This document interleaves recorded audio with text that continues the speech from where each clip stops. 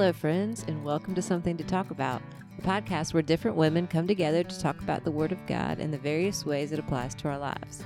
Joining us today are Leslie Bogdanow and Beth Cave, both wonderful women who work in our children's ministry and have a passion for teaching God's Word to our FPC children and our women, really, for that matter. And what I love about y'all's passion is Leslie's is exuberant, and Beth is so quietly gentle. But it's passion on both sides, and I love how it's directed. Comes from the Lord, centers around His Word, and then overflows to other people. So it is a privilege to have y'all with us today. And we're going to start with our First Things First segment, as we always do. I'm going to ask you the question, and then you're going to give a brief personal introduction about yourself. So first things first, what is the first costume you remember wearing for Halloween? Beth, will you start us off?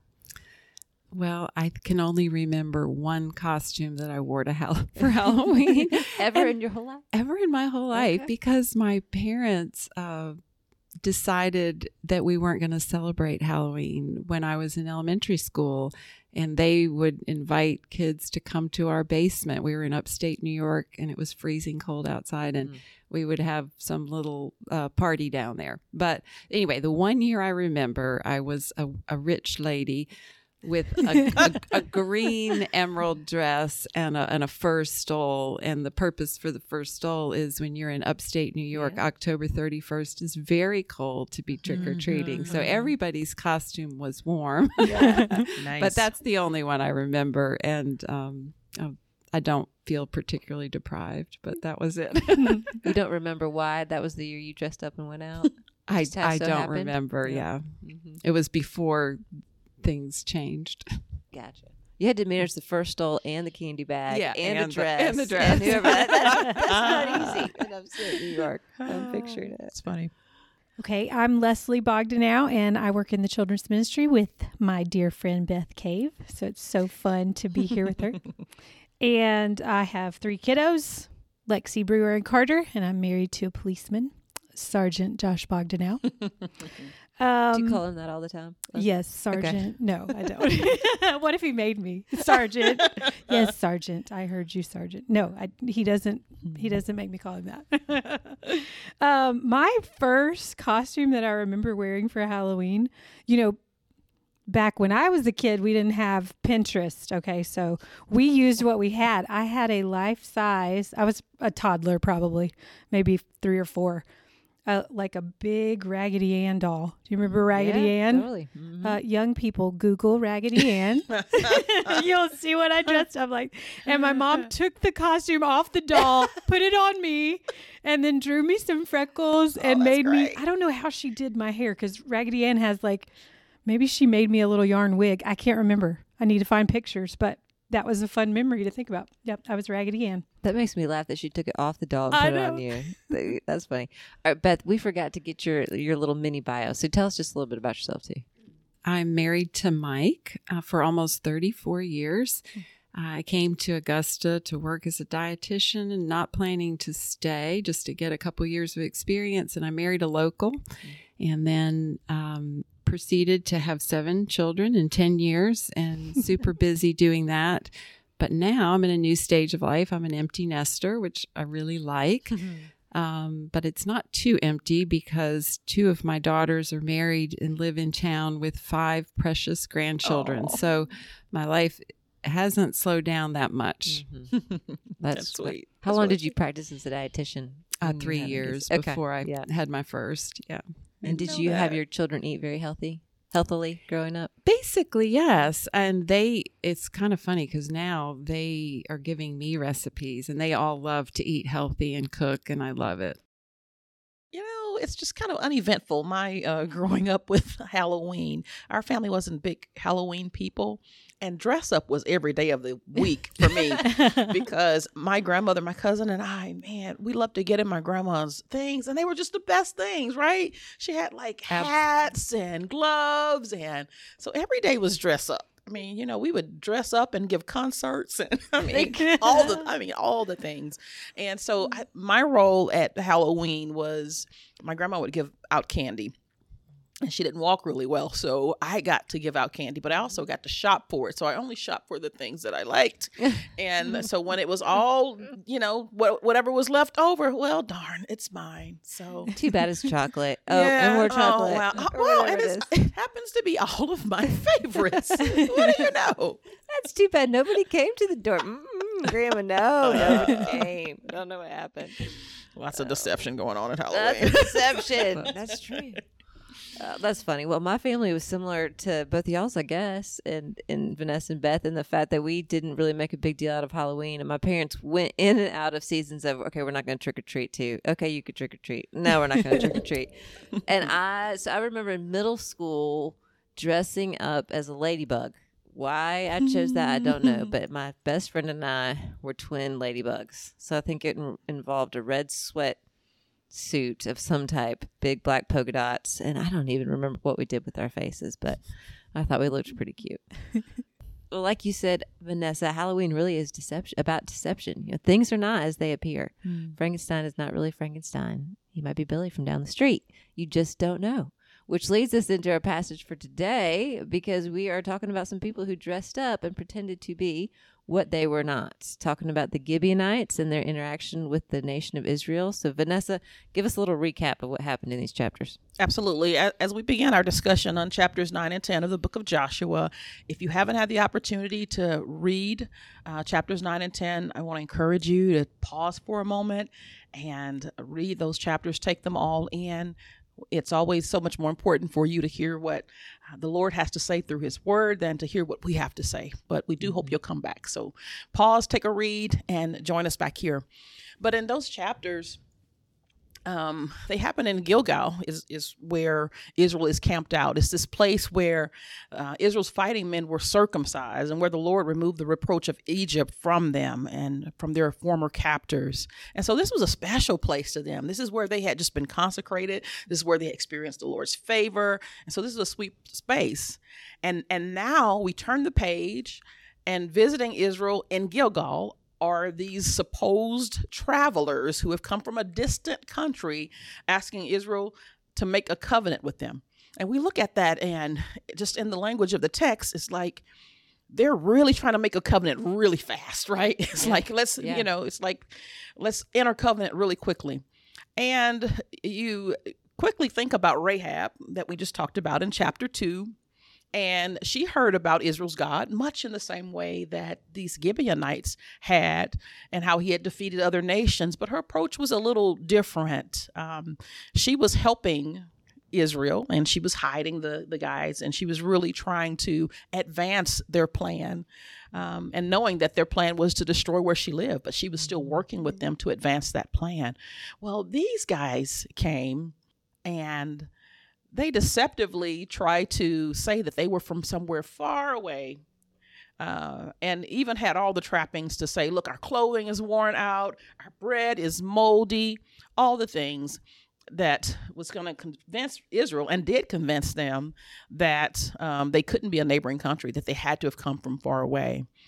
And so Israel in that counted on their own understanding to discern what could only be spiritually discerned. And they needed wisdom that only the Lord could give. The problem wasn't that they weren't questioning or that they weren't thinking, because they questioned. It's like, how do we know you're not from around here?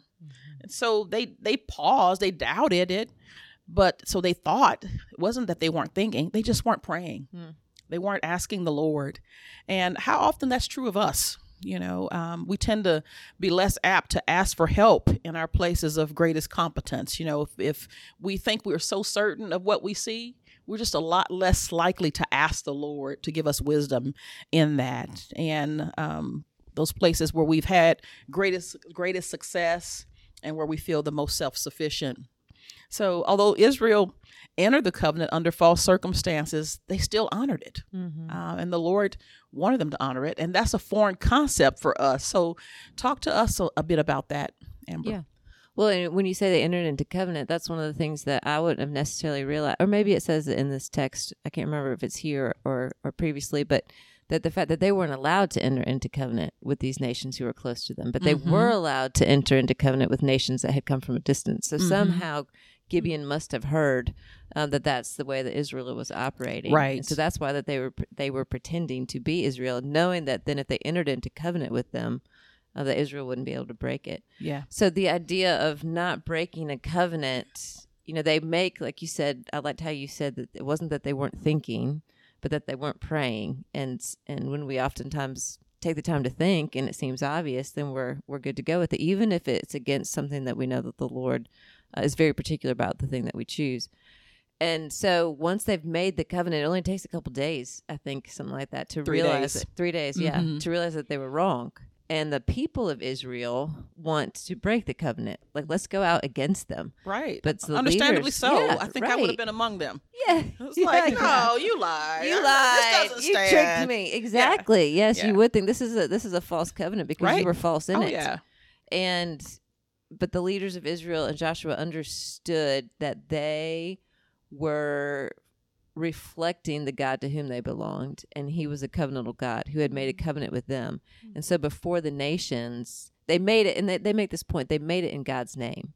It's not that they made it just even between two people or two men or two whatever. They made a covenant with them in the Lord's name. And because the Lord's name involves the fact that he is a covenantal God, it would not break it. So you just see the commitment to covenant there, and then the grace that comes from being in covenant. Not long after they make this covenant, the other nations come out to attack Gibeon because they've heard that they've gone in with Israel, and they say, Gibeon was a large city, wealthy, strong, and they go out against it, and Israel goes to Gibeon's defense. They could have just said, "Oh, well, too bad," but they knew that covenant meant that Gibeon Right. is tied to them, and they're not going to break it, even to their own potential hurt, even though that they had been deceived.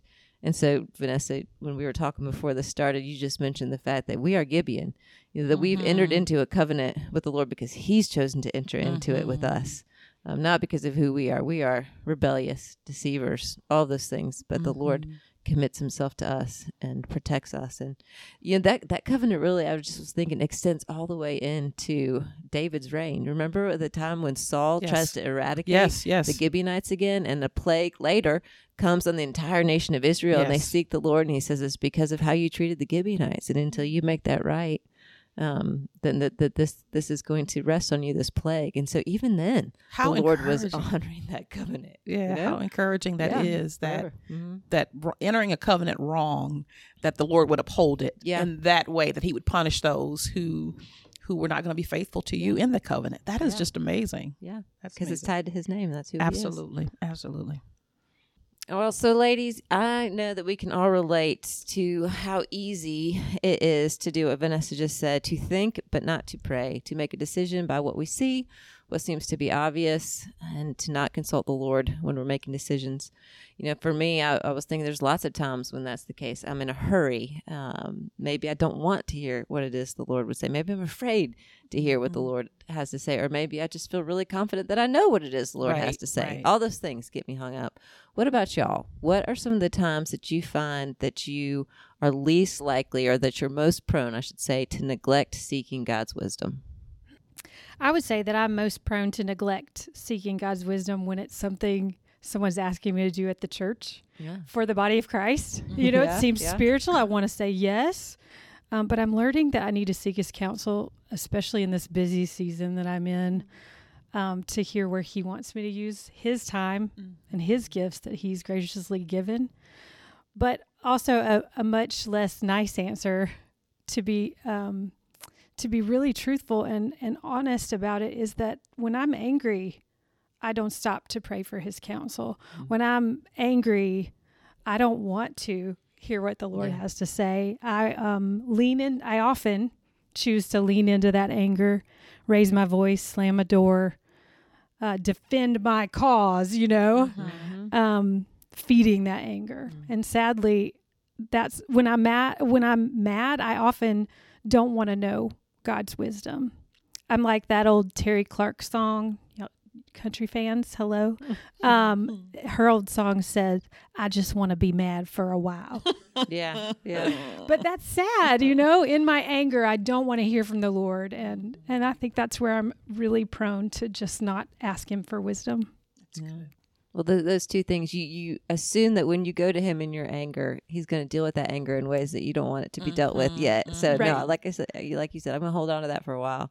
And then I like too how you realize that it's hard to make it in a decision in the church setting, because you could think that everything that is under the umbrella of belonging to the Lord or to be in a Christian service is the thing we ought to do. But how we don't realize that, no, you still need to seek the Lord's voice in that place, because not everything that everybody says is from the Lord or should be done for the Lord should be. And that's hard to distinguish those things sometimes. Yeah. And seasons, Yeah. seasons just offer different. It's good to say yes this season, but another season it may not be. So asking his counsel. Yeah. Yeah, that's really good, Leslie.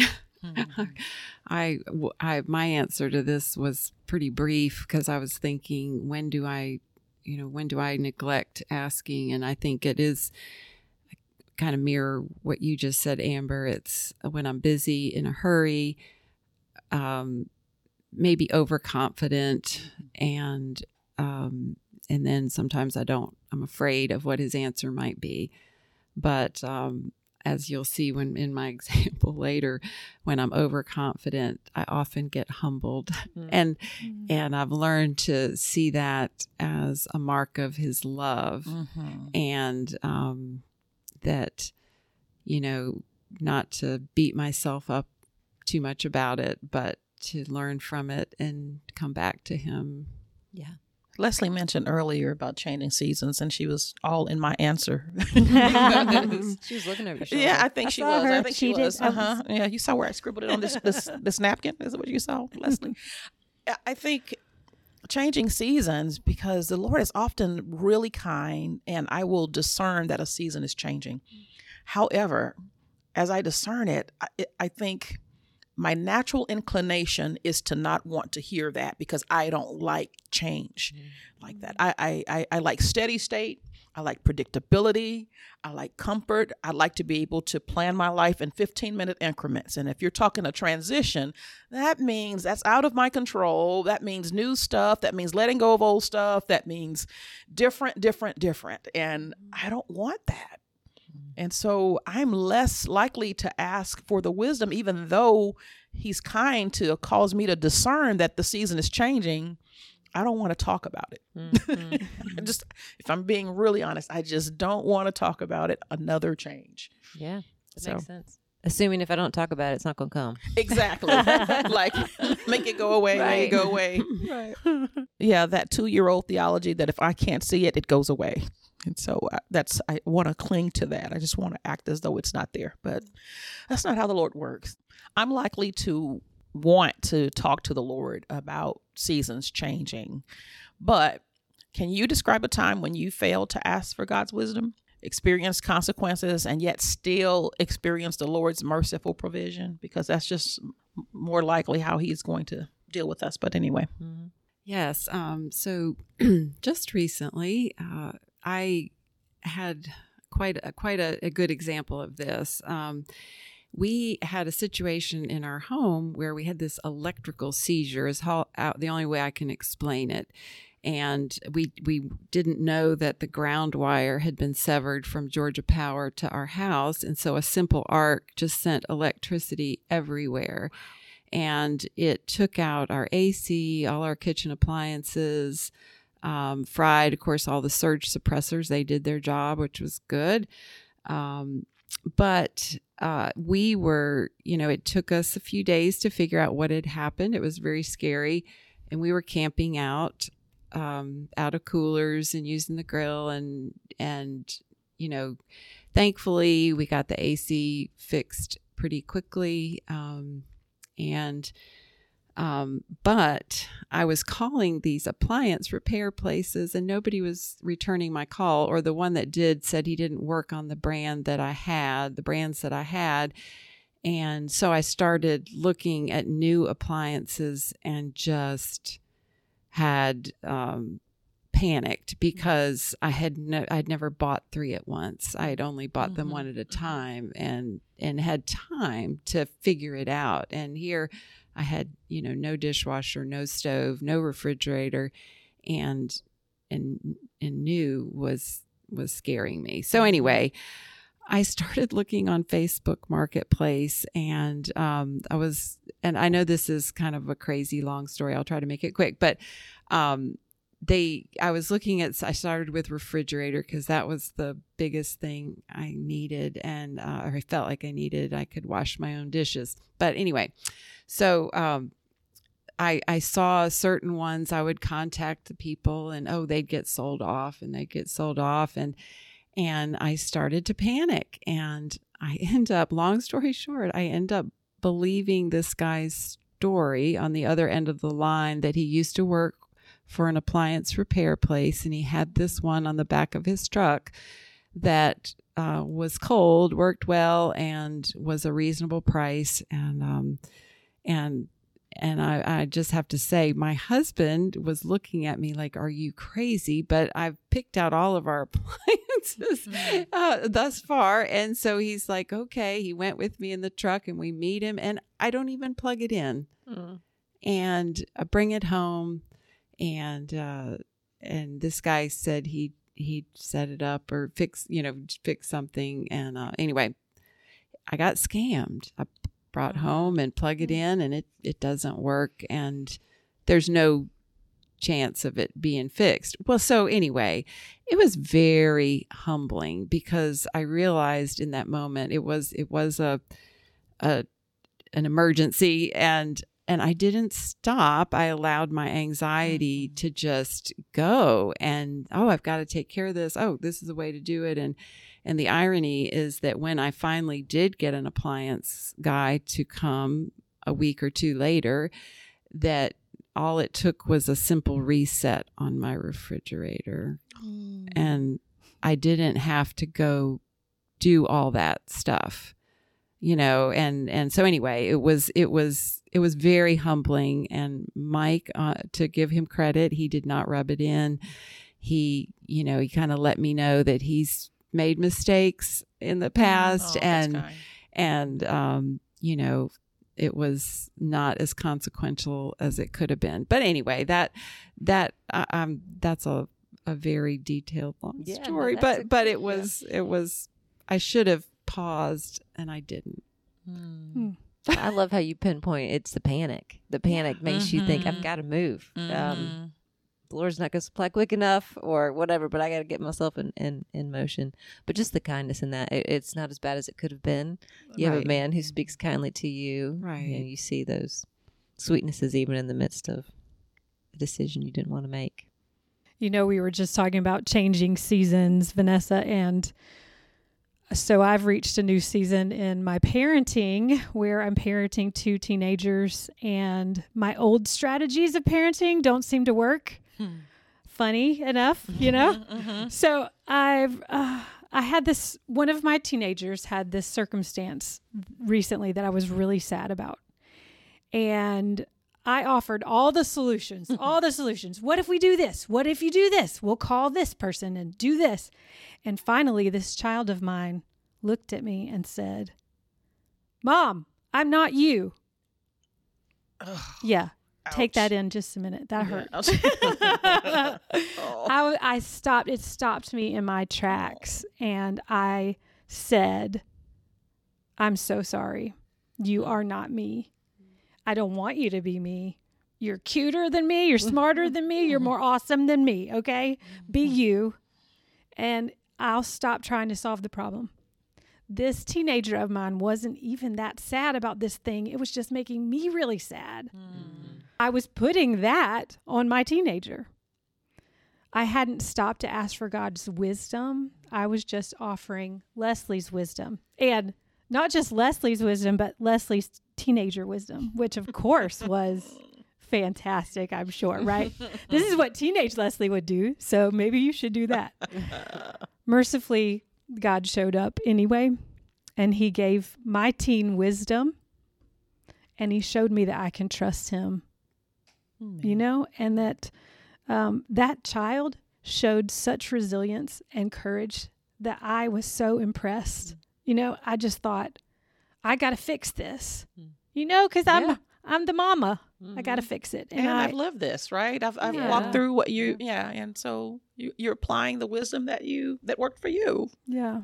but I needed to step back, Mm-hmm. ask the Lord for wisdom, and let that child make some decisions. And it turned out great. And thankfully, the Lord was merciful, and He really showed me I could trust Him with these teenagers I'm raising. Yeah. Man. And you weren't afraid to show your child that you don't know it all, and that to admit that you don't know it all, and that it's okay for y'all to seek the Lord together when you don't know it all, or you can't solve that.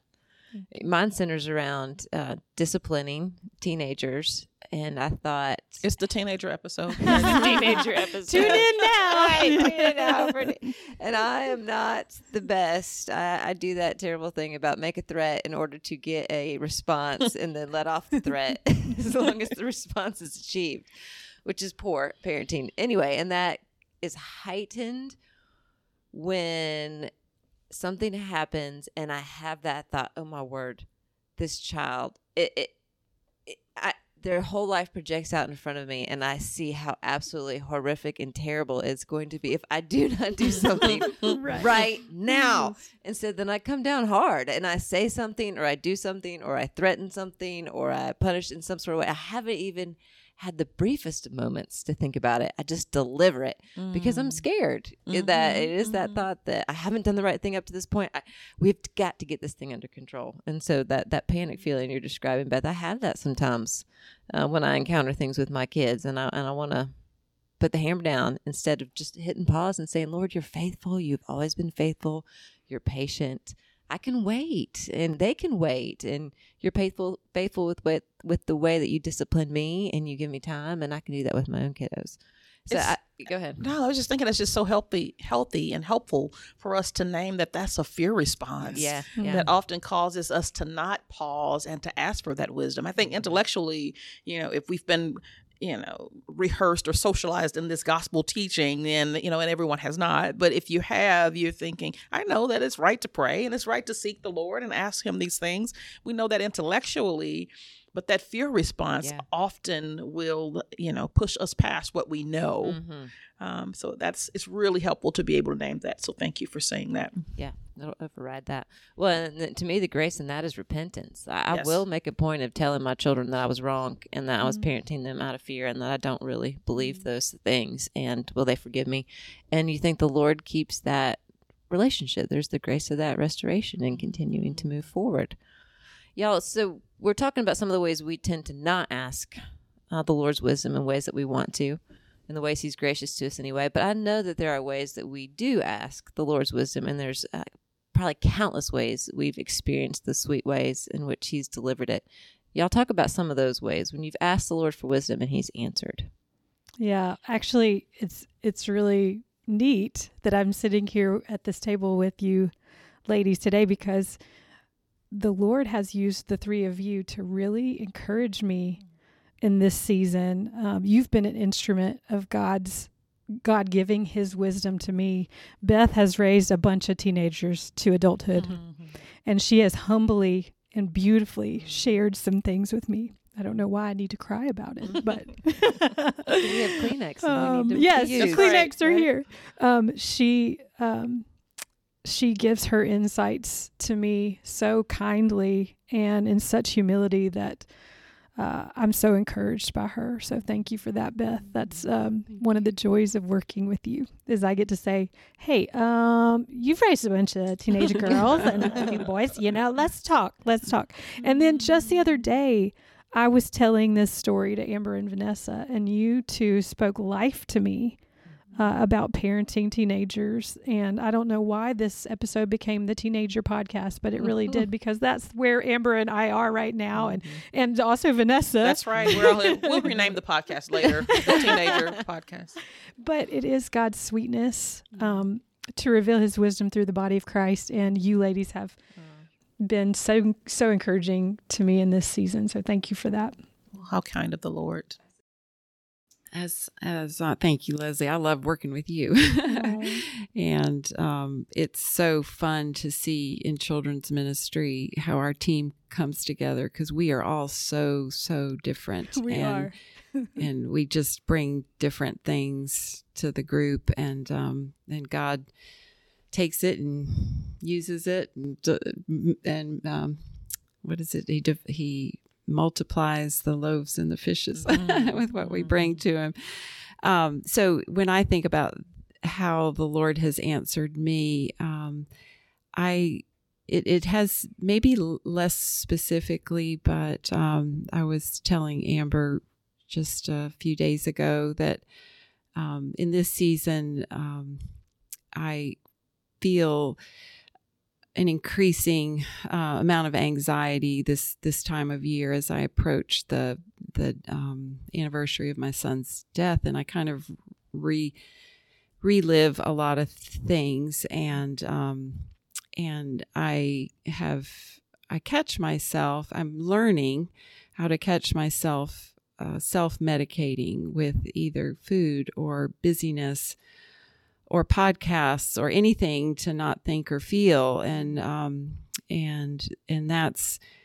that's pushing God away. That's not seeking Him for wisdom, and so in His love, He's teaching me to worship. You know, when Job had his losses, he fell down and worshiped, and I find that getting quiet and bringing it all to the Lord, and just listening to worship music, and then I start to feel His presence and His comfort, and I feel that I'm in a place where I can hear Him. And when I'm self-medicating, I can't hear anybody, and I can't hear Him. So I guess I'm seeing Him answer me with just an awareness of His peace and His presence, and showing me when I'm going off the rails and bringing me back, and learning to enjoy that dependence on Him instead of white knuckling through it. Yeah. So that's my season. It's a tender thing to share with us. I appreciate it. Oh. And I think when you were saying that, I thought a lot of times we could think of God's wisdom as needing to know what to do. But what you're saying is how do I grieve, and how do I worship, and how do I come to you instead of running away from all of these things? And that's different than, and maybe in some ways deeper than, what kind of decision do I make? And so to hear you say that is just a good and encouraging reminder to me of, oh yeah, the Lord gives Himself, and in His wisdom He applies Himself to us in all of those tender places. And I could also hear just our propensity to medicate with other things that will never satisfy. Mm-hmm.